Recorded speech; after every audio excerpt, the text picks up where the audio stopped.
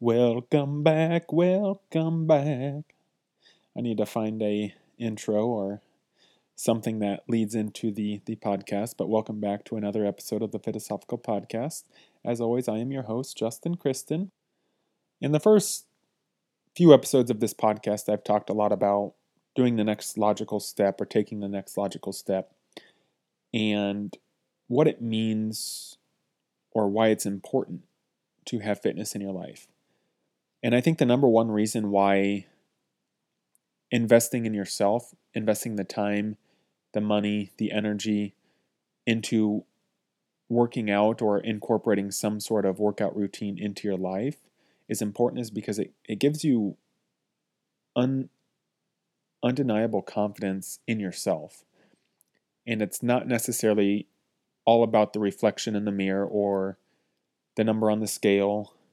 It's walking up the stairs at work with your coworkers and not being out of breath.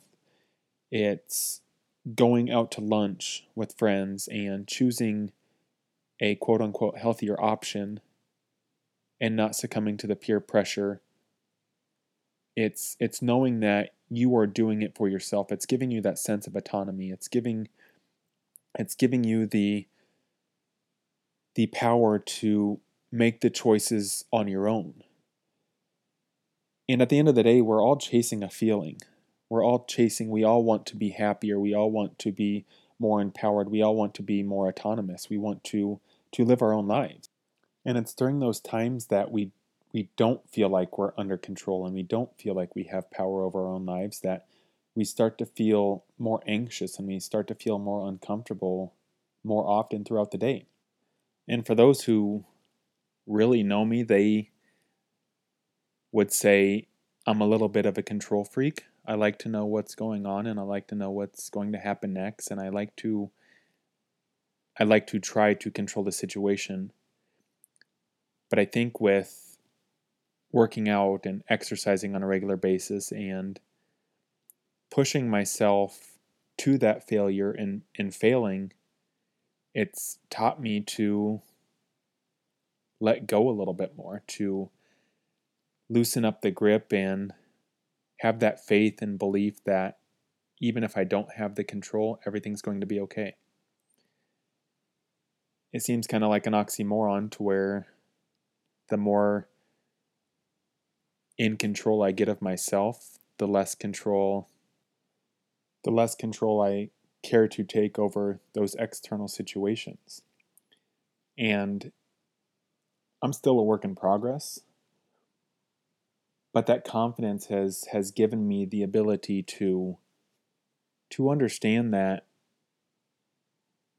the sweaty palms, the clammy armpits, the fast beating heart, the heavier breathing, those anxious situations, those times in my life are something that I can learn from.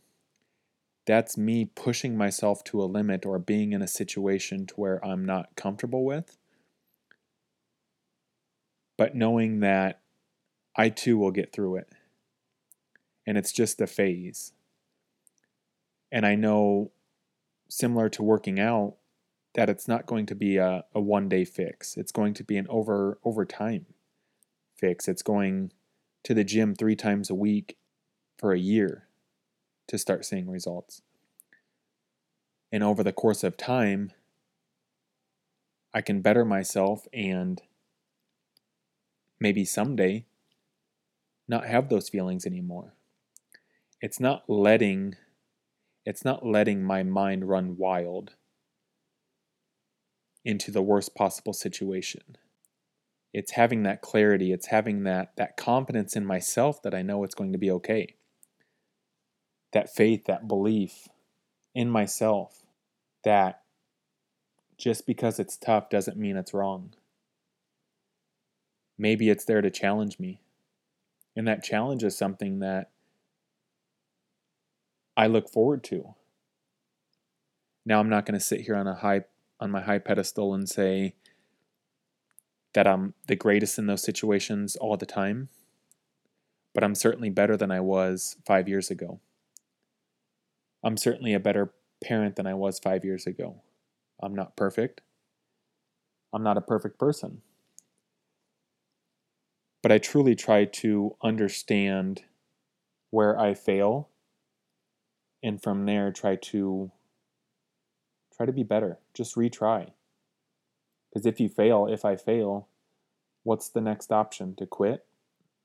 If I fail at being a father in a certain situation, I can't quit. I'm not going to quit. I don't want to quit. If I fail at a social situation where I think I could have said something better or acted a certain way, I'm not going to quit. I'm going to learn from it. I'm going to teach myself that it's okay, and teach myself that, okay, next time we're going to be a little bit better. If I push that weight up and I can't get it all the way to the top and I fail, well, then I know what my limits are at this moment in time. But I build off of it. We can build off of that success, which also ties into not comparing ourselves to others, but comparing ourselves to who we were yesterday and comparing ourselves to who we were last week. And the reason that is so important is because somebody's always going to have a nicer car, a bigger house, a better job, a more quote unquote healthy relationship. But all we can control is what effort and energy we put into ourselves. And we got to push ourselves. Sometimes it takes those uncomfortable situations to grow as a person. Sometimes it takes that failing to understand what you need to do next time. And using that motivation, having that internal feeling of knowing you can do it, it's just going to take time. But being able to push yourselves to accomplish that goal.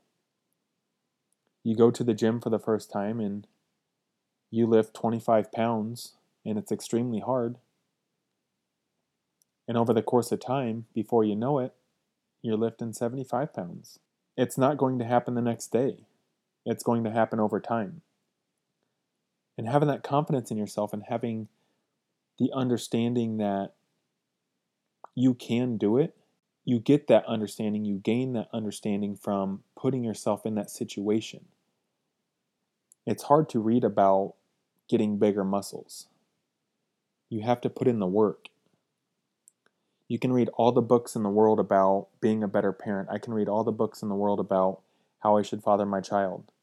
But it takes that practice. It takes that in the moment, real life experience to deploy those tactics and learn from what works and what doesn't.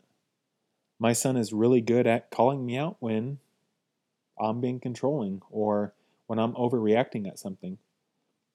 And trust me, I hear him when he tells me that. And it's been going on for the last 6-9 months. When he calls me out, I say, man, maybe I was overreacting. And it's not the next time that I get it better, but it's me being aware that the next time, oh shoot, maybe I am overreacting, and learning from that.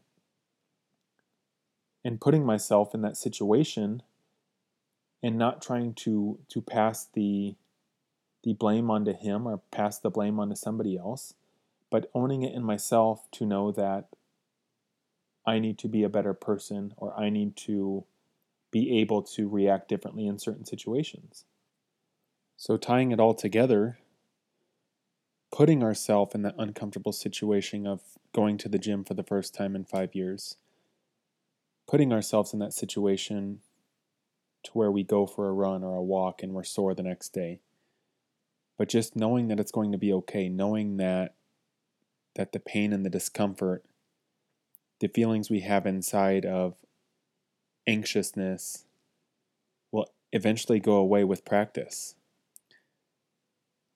And we start to sculpt and we start to mold ourselves into the person we want to be over time.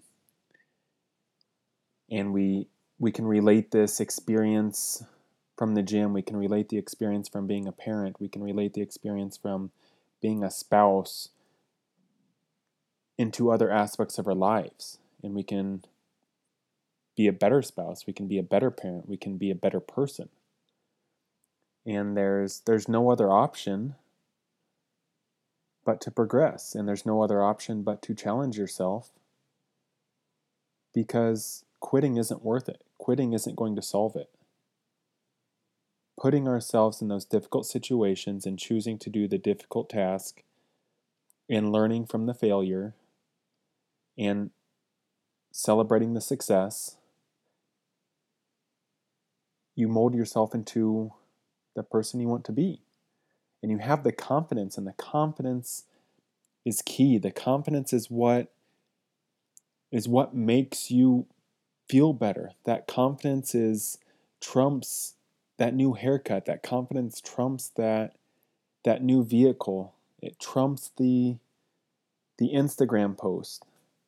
The internal confidence is, above all else, the most important thing. And that feeling that we're chasing can be attained, but it's not going to be easy. It's going to take time. It's going to take a little sacrifice. But knowing that you sacrifice in the moment for the long-term gain is the greatest feeling in the world. That belief that you have in yourself, the faith that you have in yourself, that it'll pay off in the long run, is worth it.